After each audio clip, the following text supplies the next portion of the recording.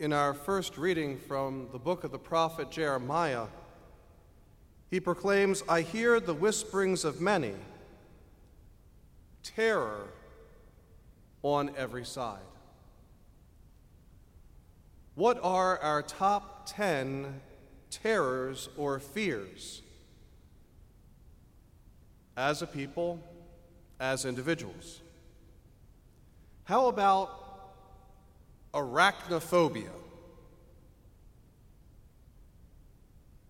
That's the spear of spiders. Ophidiophobia. That means you don't like snakes very much. Acrophobia.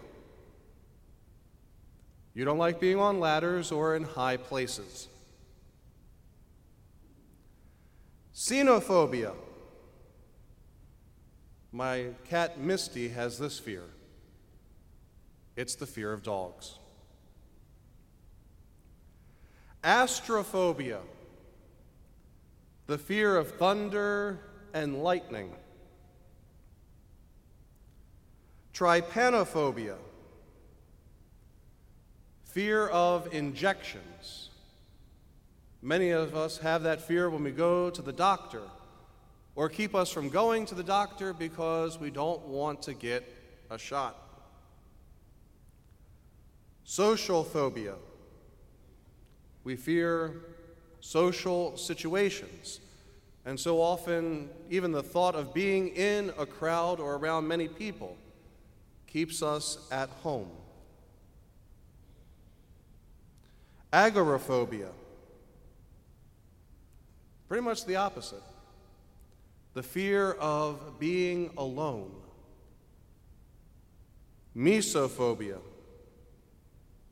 In a time of coronavirus, many people probably have this one. The fear of germs and dirt.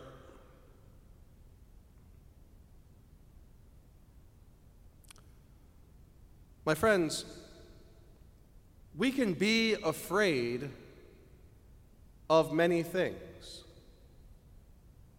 And so often we can allow our fears to get the best of us. Franklin Roosevelt put it this way: "So first of all, let me assert my firm belief that the only thing we have to fear is fear itself. Nameless, unreasoning, unjustified terror, which paralyzes needed efforts to convert retreat into advance. Nameless, unreasoning, unjustified fear." So often today, perhaps not in the midst of a great world war, but still calamity on every side, we have nameless, unreasoning, unjustified fear, where we react on emotion instead of actually reasoning everything through. We take for face value what we see in the news or read in a newspaper or magazine or what someone tells us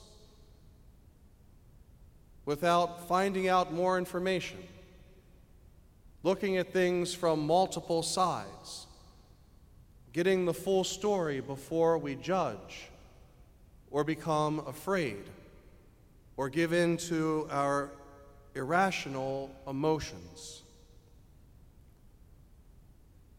But Michael Leach from NCR put it this way in a recent article: "Guilt makes fear, and fear makes sin, and sin makes guilt, and guilt makes us afraid, and so we sin again to escape more guilt and fear." In other words, it's a vicious cycle from original sin. It is the human condition, the original sin, of thinking that God will abandon us and not let us back home because we once ate a piece of rotten fruit.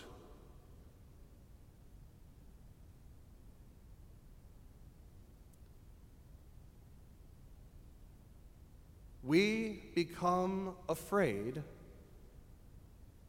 and we lose our senses. Guilt makes fear, and fear makes sin, and sin makes guilt, and guilt makes us afraid, and so we sin again. Because of our irrational fears, we try to do anything we possibly can to get our minds off of them. We try every which way to escape this world. We all have our pastimes. We all have our hobbies.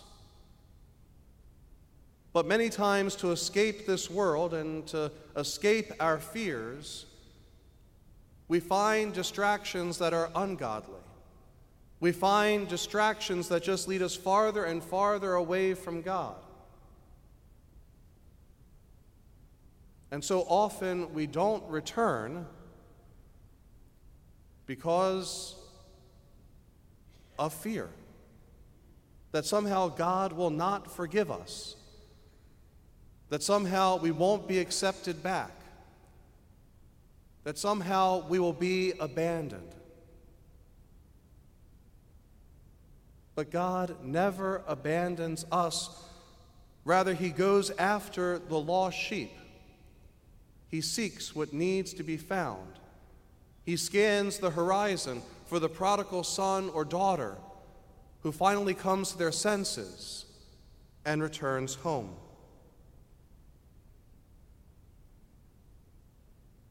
Case in point, someone who knew a lot of fear in his life. When he was 8 years old, his mother died. When he was 12, his only sibling, Edmund, died of scarlet fever. When he was 19, his country was invaded and occupied by Nazi Germany. When he was 20, he left his father and lost his father and was left without a family. Through the Nazi years, he belonged to a church that was persecuted. His parish priests were deported to concentration camps, where 11 of them perished. During the war and afterward, the young man took an active part in underground religious and cultural activities. He was part of the resistance. When Poland passed from Nazi to Soviet domination, he lived for decades under surveillance. As a priest and bishop, he was vulnerable. Members of the clergy and hierarchy sometimes disappeared, fell to assassination, or found themselves in prison or fabricated charges. Others had their reputations destroyed through false accusation. Karol Wojtyła, at his first communion, occurred only 1 month before his mom would die. The young Karol knew danger, and he knew fear. And from the moment of his election, he, like every pope before and since, experienced the papacy itself as an occasion of fear. As Pope, he bore the responsibility for a vast church of more than 1 billion members, thousands of whom were still suffering for the faith under persecution and martyrdom. He bore responsibility for a clergy and laity grown lax in discipline since the free-for-all of the 1960s. He bore the doubt which turns into despair.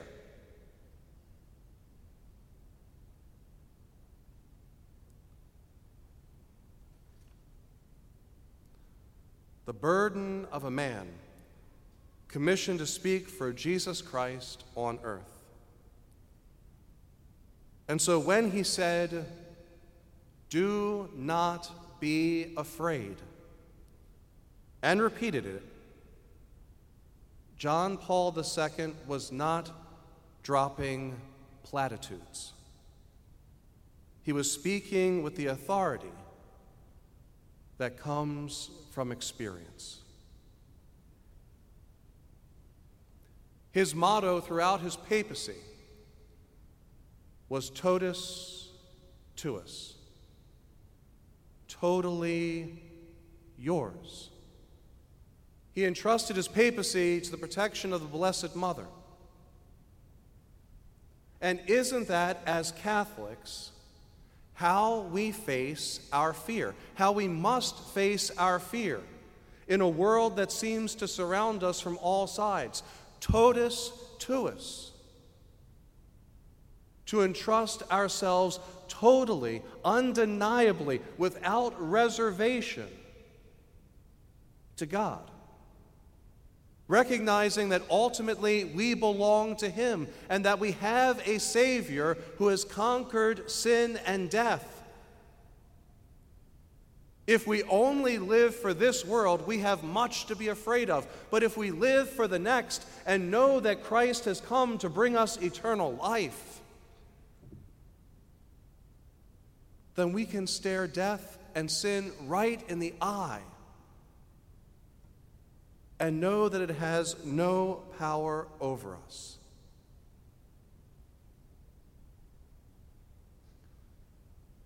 And so on World Mission Sunday,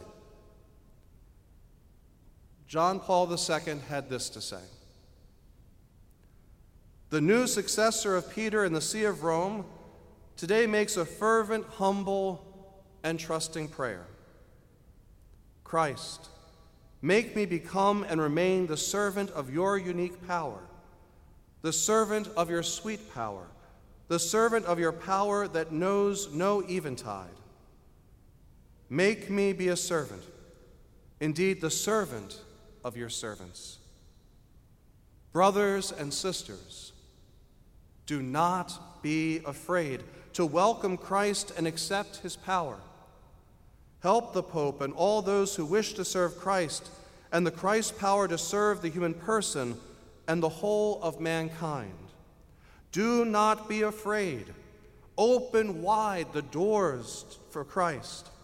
To his saving power, open the boundaries of states, economic and political systems, the vast fields of culture, civilization, and development. Do not be afraid. Christ knows what is in man. He alone knows it. So often today, man does not know what is within him, in the depths of his mind and heart. So often he is uncertain about the meaning of his life on this earth. He is assailed by doubt, a doubt which turns into despair. We ask you, therefore, we beg you with humility and trust, let Christ speak to man. He alone has words of life, yes, of eternal life. And so, my friends, may we be admonished by Jesus in today's gospel reading. Do not be afraid of those who kill the body, but cannot kill the soul. Rather, be afraid of the one who can destroy both soul and body in Gehenna. So do not be afraid. You are worth more than many sparrows.